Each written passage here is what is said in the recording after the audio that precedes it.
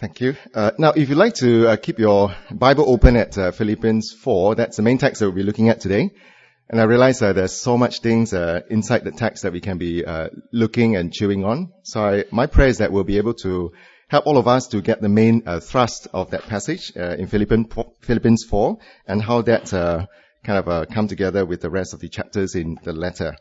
So it's been wonderful, a great privilege to be here, to be able to encourage you with God's Word. And so I pray that all of us will be able to be encouraged by God's Word today. And there's actually an outline in the bulletin, which I hope will be useful for you to follow through the talk. Now, as I've just shared briefly, next year, God willing, will be involved in this church plant in Adelaide. Now, it's always exciting to be involved in a pioneering work, because it's the first time that that church is going to be planting a Mandarin-speaking church. Not that there's no other Chinese churches, but particularly with this church, Holy Trinity, they are starting this Mandarin work, and it's along this language line which they are starting. And prior to that, they have actually planted many of those smaller churches as well. I think about 4 to 6 such churches. So it's been quite exciting to be involved in that pioneering work in that sense. But, it's also exciting because it's a new place that we're going to be in Adelaide, South Australia. We have never been through that place before. We only went there in May. And I understand summer can reach a temperature of 41 degrees Celsius, so you need aircon in that summer weather. So it's exciting to be with a new move, with a new place, the new environments, and for our kids also to get to know brothers and sisters in the new church. I was just thinking, when all this excitement comes to settle down, the questions that I need to be asking, and I think it's an important question that I need to be asking myself if I were to under shepherd this church.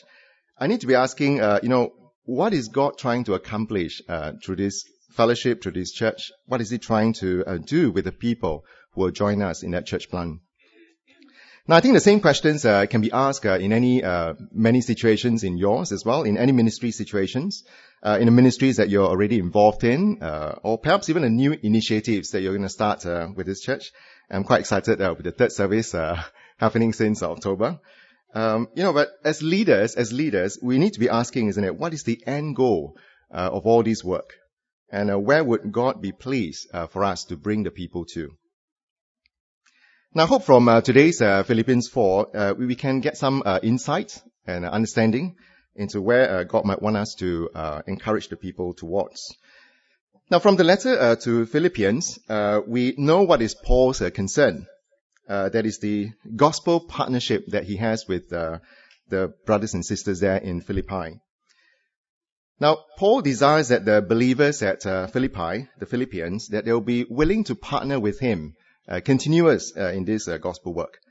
And we know that this is the case because if you were to turn back to Philippians chapter 1, you look at verse 3, for example, all the way to verse 5, you realize that that's the cause of thanksgiving towards God that Paul has about the Philippians, about their prayers, about the partnerships that they have in the gospel from the first day in verse 5 until now. And then Paul being confident that God who has begun this good work, the gospel partnership that he has helped the Philippians together with him, God will continue to carry this good work to its completion until the end, until the day of Christ Jesus. And even towards the end of the letter, which we're going to look at later, we realize that Paul continues to exhort, continues to remind the believers about their partnership in the gospel with him. And Paul knows that only a maturing Christian, a Christian who is on a path to maturing, and also true followers of Jesus, can they be true partners with him in the gospel, in his work. So because of that, Paul longs to see the believers maturing in Christ. And to that end, as we have seen throughout this letter that is written, he's trying to encourage the believers to be more and more mature in him. So we have been following this series in Philippians. Prior to this, we have seen how Paul has encouraged the believers, even though they have faced persecution as a result of receiving this gospel and believing in Jesus. Towards the end of chapter 1, where he tried to encourage them to continue contending for this faith, to stand firm as one man, so that they can continue to spread this gospel to the unbelievers. And then we have also seen how Paul encourages the believers to have the mind of Christ, to have that humility, which they have seen Jesus on the cross, and how Paul also encouraged the believers and especially warned them about the false teachers amongst them who may be teaching confidence in the flesh rather than confidence or faith in Jesus. So you see, Paul longs that the Philippians will grow in their Christian maturity. And towards the end, he will continue to encourage them throughout his letter. And he wouldn't want any obstacles in their way to stop them from maturing and growing. Because only maturing Christians can partner with him in this gospel work. So even as we come to this last portion of the letter, we see that Paul continues to encourage the believers so that they can mature and stand firm in this gospel truth, to become true partners with him in this work. So for example, we see how Paul encourages these two sisters in Christ, Euodia, and I pronounce this name as Syntyche. I'm not sure whether that's the right way to pronounce it, but I'll just pronounce it as Syntyche. Euodia and Syntyche, these two sisters. And Paul encourages these two sisters in a fellowship to agree in the Lord, Now, of course, we're not told by Paul himself what causes these two sisters to have such a fallout or disagreement. But whatever the cause might be, Paul encourages them to agree in the Lord. So, for example, if we see verse 2, I plead with Euodia and I plead with Syntyche to be of the same mind in the Lord, to agree in the Lord. Now, brothers and sisters, in a fellowship like this size, right, for that matter, fellowships of any size, I think we would have in the past been involved or even been implicated in broken fellowships, relationships with one another, whether in the past or even in the present. And we know that there could be many causes, isn't it? Many causes that causes us to disagree with each other, resulting therefore in a breaking down in those fellowship that we have. But mind you, whatever the cause might be, there's only one way. There's only one way in which we can come back together. And that is what Paul encourages them to do, to agree in the Lord, to have the same mind in the Lord. Now, how are the quarreling brothers and sisters to agree in the Lord? Well, Paul has already given us some ideas, isn't it? I mentioned about same mind in the Lord. Well, if we come across that, we have come across that in chapter 2, for example, in chapter 2, verse 5, and the song we have sung, isn't it? The same mindset, to have the same mindset as Christ Jesus, is to have the same mind in the Lord. And thankfully, Paul has also explained earlier in chapter 2 how this mind of Christ looks like. So, for example, in chapter 2, verse 3 to 4, we encourages the believers to do nothing from rivalry or conceit. Where it says there, do nothing out of selfish ambition or vain conceit. Rather, in humility, value others above yourselves. And then in verse 4, not looking at your own interests, but each of you to the interest of the others. That's the mind of Christ. I think that Paul is trying to encourage these two sisters to have as they resolve the disagreement with each other. So to agree in the Lord is actually to have the same mindset as Christ himself. Now, whenever there is a broken fellowship or relationship, whichever party is, whether the injured one or the one causing hurt, if both sides were to have the same mindset as Christ, to agree in the Lord, to have the same mind as the Lord, then I think there is resolving to do nothing from rivalry or conceit and humility to count others more significant than themselves, looking to the interests of the other person, then I think the issues that may have caused the brokenness in a fellowship will quickly be resolved, I believe. Now, of course, the party that has committed wrong, the person who has committed wrong, whether it's a brother or sister, must repent. I mean, to say sorry to God, because after all, when we have sinned against each other, we're actually sinning, first of all, against Him. So the person who has committed the wrong should seek forgiveness from the Lord and from those that we have hurt. And that will take a lot of humility, doesn't it? We need to have the mind of Christ to do this. And I think even for the party that has been offended, the brothers or sisters who has been offended, they must also be humble and generously forgiving those who have sinned against him or her. That's what humility looks like. That's what the mind of Christ looks like. And when there's no agreement in the Lord, when the fellowship remains broken, it not only, I think, affects the people who are involved in this broken relationship, but it actually would have some cost to the gospel partnership that's happening within the church. You see, Paul is concerned that the church in Philippi continues with him, remember, in a gospel partnership. But the believers will not be able to do this if their fellowship remains broken. Just think about it, right? I mean, if I were to walk in this morning and I just realized that there were actually a few factions going around here, and that's because they don't quite agree with each other, I think I'll be very careful. I will need to be very careful to be on my toe so that I will not hurt one party and injure the others and so on and so forth. But of course, that kind of fellowship, I think unbelievers or new friends wouldn't want to come, isn't it? Or once they taste that, they wouldn't want to return. And we shouldn't be surprised, right, to see that they stop coming. You see, where there is a broken down relationship or fellowship of those around us, we realize that this fellowship cannot be a good witness for Christ. Now, when such thing happens, I think those around us must also help as well in the process of such reconciliation. For example, in verse 3, you'll see that Paul actually encourages those around to actually be involved in this reconciliation. He says, "Yes, and I ask you, my true companion, help these women. Help Euodia and Syntyche, since they have contended at my side in the cause of the gospel, along with Clement and the rest of my co-workers, whose names are in the book of life." So it's not just the responsibilities, I think, of the parties involved who are having this disagreement in the Lord, but I think all of us as well in the fellowship, I think we need to help each other towards reconciliation. Now, whenever we see brothers and sisters in the fellowship struggling with broken fellowships, relationships, I think we ought to help.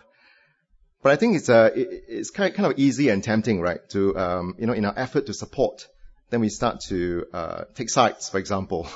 I'll stay with this couple, I'll stay with this individual because I have more relationship with this person. And I think the process of that, taking sides, will actually cause the rift to widen. So I think we need to be very careful that we don't take sides. And brothers and sisters, I think when we are involved in the work of helping others to reconcile, we need also to remember a truth, as the Bible says.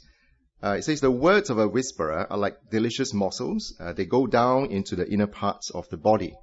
That's taken from Psalm 18, verse 8. We got to watch out, right? We got to watch out that in the name of sharing, that we like to listen to all these things. And then after that, to get behind their backs and then start to spread the gossips around. And then not just that, but add a little bit of salt, vinegar in the process. Making the rifts and the differences between the quarreling brothers and sisters wider or worse. So I think those things we need to be careful. But I think Paul here has actually taught us how to go about resolving that issues. Whatever we do to help, it must be for the sake of the gospel going out to the unbelievers. Right? So that must be the goal end, right? So for the gospel itself, to go out to the unbelievers as we seek to resolve the issues between brothers and sisters in disagreement. And the purpose of us supporting and encouraging brothers and sisters in disagreement is so that they can come back together quickly to agree in the Lord and to persevere with us and as fellow partners in the gospel. And I think if that's the case, then we need really lots of help from God himself. We need to be praying for the parties involved, beginning with ourselves. We need to be asking God to help us to have the wisdom, help us to trust in the Lord, help us not to lead people to ourselves, but point them to the Lord. And we need to be praying for those parties involved as well, praying that the Lord, through his Spirit and his word, will bring about that convictions to have the mind of Christ. Praying that those involved with the mind of Christ, the offender to be humble, seeking forgiveness, and the offended party to be gracious, forgiving others in the same way, just as the Lord has forgiven them. Of course, it's easy to say, right? But I think it's important that we work towards this direction. Because you see, unresolved disagreement within a fellowship or within a church, a continuous striving with each other, has a costly outcome, as we've said. Because as a fellowship or as a church, we will not be able to effectively witness Christ and will not be attractive at all to the unbelievers. So believers who squabble cannot make good gospel partners. They cannot. And I think that's why Paul writes to encourage these two sisters to agree, and at the same time other brothers and sisters within the fellowship to help these two quarreling sisters to agree. Now next, keeping our eyes on the Lord Jesus, keeping our sights on the Lord Jesus. Now to grow in maturity, I think believers have to keep their sights on the Lord Jesus all the time. And I think that's what we read about in verses 4 to 7. Now take a look with me in verses 4 to 7. Now these two verses are actually quite purple verses in a sense. We like to turn to, as a pastor, I like to turn to these verses and help those who are actually struggling. Especially if you look at, for example, in verse 7, just look at the promise, right? Verse 6 encourages us, to pray. And then in verse 7, the promise of the peace of God that transcends all understanding will guard our hearts and our minds in Christ Jesus. So if you like, that's a few verses that I'd like to go to whenever I want to encourage brothers and sisters to pray. But I was just wondering, is that how we understand these verses? Besides the focus on prayer, which is there, besides emphasizing the power of prayer, are there other things which perhaps we need to know? And why has Paul included these verses here? Why focusing particularly on prayer? So in preparing this talk, I have more opportunity to just reflect a little bit more. And I realized that perhaps Paul wants us to actually to keep our sights. He wants the believers to keep our sights on the Lord himself. So for example, in verses 4 to 7, every verse, we realize that the name of the Lord is mentioned. The name of God is mentioned. For example, in verse 4, rejoice in the Lord always.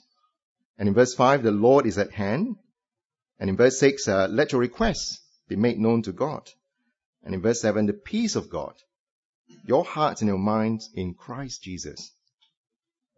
So I think, prayer is important. It's mentioned here, but I think perhaps Paul wants the believers to keep our sight trained and focused on God and Christ himself.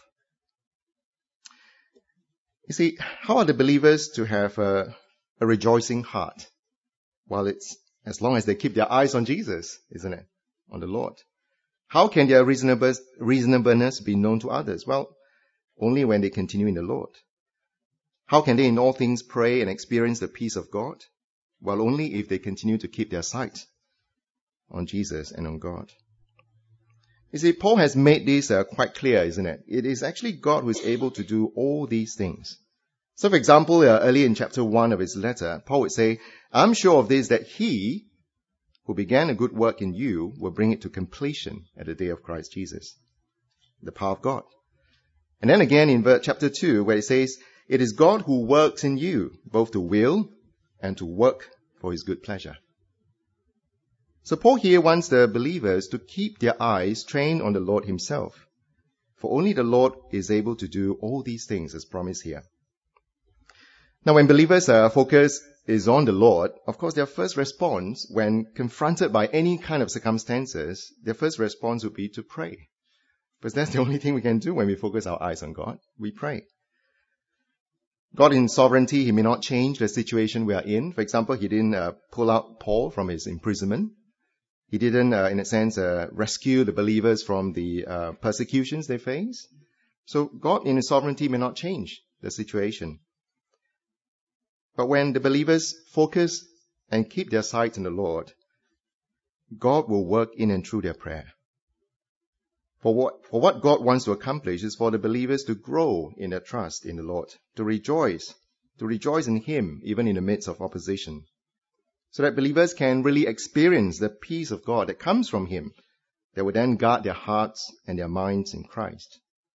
And believers will continue to face temptation in this crooked and twisted generation. God may not change the circumstances that we are in, but God can, through our prayers, guard our hearts and our minds so that we can be blameless, innocent children of God. So I think that's what perhaps Paul is wanting the believers to do. Keep their sights and their focus in Christ and on God. And the next verse is even more interesting, isn't it? In verse 8, Finally, brothers and sisters, whatever is true, whatever is noble, whatever is right, whatever is pure, whatever is lovely, whatever is admirable, if anything is excellent or praiseworthy, think about such things. So you see, Paul wants the believers to keep growing and maturing, and the best way is to keep thinking about these things. What's true, honorable, just, pure, lovely, commendable, excellent, worthy of praise. But what are these things? What are these things? Well, I believe these are the things about the gospel. These are the things about the Lord Jesus himself. And these are the things that is associated with what the gospel can bring about in believers. Now, transformation of our lives has to begin with a transformed mind, isn't it? So that's what we read just now in Romans chapter 12, verse 2.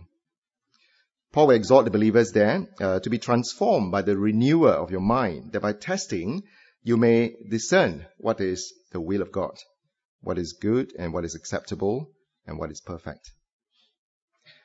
And this transformation of life can only change from the inside out through the renewal of the mind. And this renewal comes by meditating on the things that Paul mentions here. Things associated with the gospel, things associated with Jesus, and things associated with the lives that's transformed by him. A mind that is held captive by Christ is a life that is held captive by him. And it begins with such meditation. But you must admit, isn't it, it's quite challenging to be constantly, in our busy and hectic life in Singapore, to be doing this, isn't it? There's just so much things that fills our minds and our hearts when we are awoken each day. God must help us. God must help us to do this. And we need all the encouragement that we have from the Word of God, like today, to help us, to keep meditating on these things associated with the gospel, to follow the examples of Paul, Timothy, and Epaphroditus. That's what we read throughout this Philippians, the letter. And we need each other, isn't it? We need each other in our fellowship to keep reminding, to encourage us to do this as we fellowship with each other. So it's not just good singing a song, which was good. I mean, we sang the song, The Lord is Near, right? We talk about all these things. But it's not just good singing those songs, but it's what you do after you step out of this room, isn't it? Do you continue to talk about the things that matters to him? Are those things that Paul has listed here the central of your conversation? Or is it just on a peripheral? The next thing I want to talk about is Singapore lost yesterday. Well, we can be allowing many conversations to actually, in a sense, usurp, isn't it? To take away the things that we have been looking at in God's Word. And I think it's important to keep allowing this, what we have learned in God's Word, to encourage us even throughout the conversation, not just today, but throughout the week as well, to pray in those things, for ourselves, to pray in those things for our friends that we know here, brothers and sisters, to praying for other families that we know, struggling with certain things, right? So we can be praying those things that we've heard here, and also to keep meditating on them. Because unless our mind is transformed, isn't it? Unless our mind is renewed, our life won't be captured by Christ. It begins there. Now, I must say, our time in London has been quite refreshing. As I've mentioned, we were there for 22 months. It's hectic. I mean, I was involved with a part-time Cornhill, and also part-time serving in the church, and then at home helping Lydia, and Lydia was doing most of this homeschooling for the kids. So life can be quite hectic from moving from one things to the other. But at the end, as myself and Lydia, we were just reflecting, I think we have been refreshed greatly. We have been encouraged greatly, even though we are quite, at times feeling a bit crushed, by all those demands. And we realize it's because of the weekly faithful teaching of God's Word about Jesus. And the meditation upon the things about Jesus, about the gospel. And just the time that we have spent in Bible studies, where we spend a whole year looking at Mark's gospel, or a whole year looking at John's gospel, we're just being refreshed and encouraged because it's all about him. And the things that we meditate upon, the devotion that we do, and all this just keep encouraging us, refreshing us, renewing us from inside out, from the mind into our lives. And that helps us, I think, to grow in our devotion to God, and also our desire to serve him and to make him known. I think that's what Paul is trying to encourage the believers towards. And Paul is not just, doing this because, he is writing a letter. He himself did likewise. Because we've read, isn't it? He said, I count everything as loss because of the surpassing worth of knowing Christ Jesus, my Lord. So if you like, if you ask Paul, what's the most important things for you in your life? Well, he would say, nothing more important than the surpassing worth of knowing Christ Jesus, my Lord. And there's a summary verse in Paul's life. Well, he can say, with full courage, now as always, Christ will be honored in my body. That's his purpose in life. Chapter 1, verse 20. So Paul is not just writing, he's actually writing to encourage the believers to follow his examples, because that's what he did. And brothers and sisters, I think in our gathering, in our fellowship, as we spur one another to think about these things of the gospel, things that are true, honorable, just, pure, lovely, commendable, excellent things, anything worthy of praise, when we allow the gospel of Christ to so fill our hearts, our minds, then I think we can grow to be like Paul himself as we follow his examples, with full courage, now as always, to honor Christ in our bodies. And that's what Paul is encouraging them to keep going. And when that happened, only when that happened, as we mature in the gospel, we will become effective partners in this work, standing firm in the gospel truth till the day of Christ himself. So now we come to the last point, the gospel partnership. Now only a maturing fellowship, only a maturing church can there be effective gospel partner work going, where for the sake of the gospel, the believers work together, contend for this faith. And remember, just now we have said this is what Paul has given thanks to God for them, because they have been involved in the so-called partnership with him since the start of his ministry. And even towards the end of this letter, Paul actually reminds them how they have entered into the gospel partner with him, giving and receiving when no other churches did. Can you see, for example, in chapter 4, right? It tells us. He says that in verse 15, towards the end, when I set out from Macedonia, not one church shared with me in the matter of giving and receiving, except you only. So Paul reminds them of their involvement with him as early as that. And as Paul writes, he reminds the believers, even as he moved on to Thessalonica, the believers sent Paul help for his needs. And we see that it's not just once, more than once, when he was in need and he received it from them in verse 16. Now, why did Paul remind the believers about their partnership in this gospel? Why did Paul remind them? I mean, he gave thanks about them in chapter 1, but he reminded them again of their partnership in the gospel. Well, besides being the main theme in the letter, but why did Paul do this? Just so that he can obtain more financial support from them? To remind them how you have been, faithful, and would like you to encourage you to keep giving, so that we can keep doing this work? Well, no. If you look carefully, Paul doesn't need that support.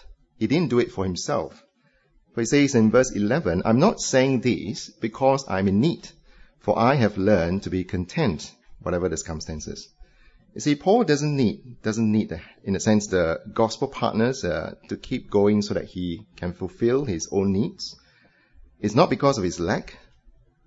For Paul has learned, as it says in verse 11, a secret. In proclaiming this gospel, Paul has learned what true contentment is, and to rejoice in the Lord in all situations, as it says there. In verse 12, I know what it is to be in need, and I know what it is to have plenty. I've learned the secret of being content in any and every situation, whether well-fed, hungry, living in plenty, or in want.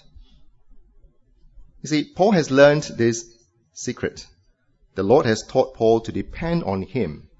And it says in verse 13, I can do all these through him who gives me strength. So it's the Lord that Paul trusts and depends upon to supply all his needs. Now, brothers and sisters, I think Paul's life must truly encourage us, isn't it? No matter what our present situations or circumstances might be, whether is it plentiful, whether is it in want, whether is it in situation of abundance or in need, you and I, all of us, we can be involved in the work of the gospel. You and I, we can all stand firm in one spirit to strive side by side for the faith, becoming true partners in this gospel. But oftentimes in our own weaknesses, right, whether is it physical or otherwise, in our weaknesses, we may just start to look into our own situations a bit more, isn't it? We pay less of what's going on outside. We start to lament about our own selves. We may think to ourselves, how can we commit ourselves? How can we commit ourselves in both energy, strength, and money into this work when we ourselves have needs? Now, brothers and sisters, let's not just keep focusing on our lacks, on our wants, on our needs, our weaknesses. Rather, let's keep our sight on the Lord himself, because that's what Paul did. He kept his sights on Jesus, and he trusts that he can do all these things through the Lord who gives him strength. And that's what we need to keep our focus on. Remember Paul, Paul wrote this letter, if you remember, where did he write this letter from? Not from the comfort of his own armchair. No. He wrote this letter from his imprisonment. Even though Paul has suffered greatly because of the gospel, yet he's prepared, as it says in the letter, even to be poured out like a drink offering upon the sacrificial offering of the believer's faith. How did Paul do this? Where did he get, all the strength from to give himself so fully to this gospel work? Well, Paul's secret is this. He did all these things through the Lord who strengthens him. And that's what we need to keep our focus and train our eyes on. So brothers and sisters, through Paul's encouragement, let us trust in the Lord who is strong, even though we're weak. Because the Lord who is strong, through our weaknesses, he can help us to do the work he has prepared for us to walk in. So that when we have accomplished all these things, we won't be looking at it and say, well done, me. No. We will give glory not to ourselves, but to the one who has strengthened us to walk in this work. So let us learn the examples of Paul, and I think also the example of Timothy, Epaphroditus, as mentioned in the letter. Let us learn all these things and to depend on the Lord to do it. So coming back to the question we asked earlier, if Paul has not intended to obtain or secure more financial help, then why then has he written this? Why has he written to remind them about their gospel partnership? Well, see, Paul has done this not for himself, but for the sake of the believers. See how other person-centered Paul is, right? It's even for the believers. You see, in seeking the gospel partnership amongst the believers, Paul is seeking the fruit that increases to their credit. As we say in verse 17, in our version, not that I desire your gifts, what I desire is that more be credited to your account.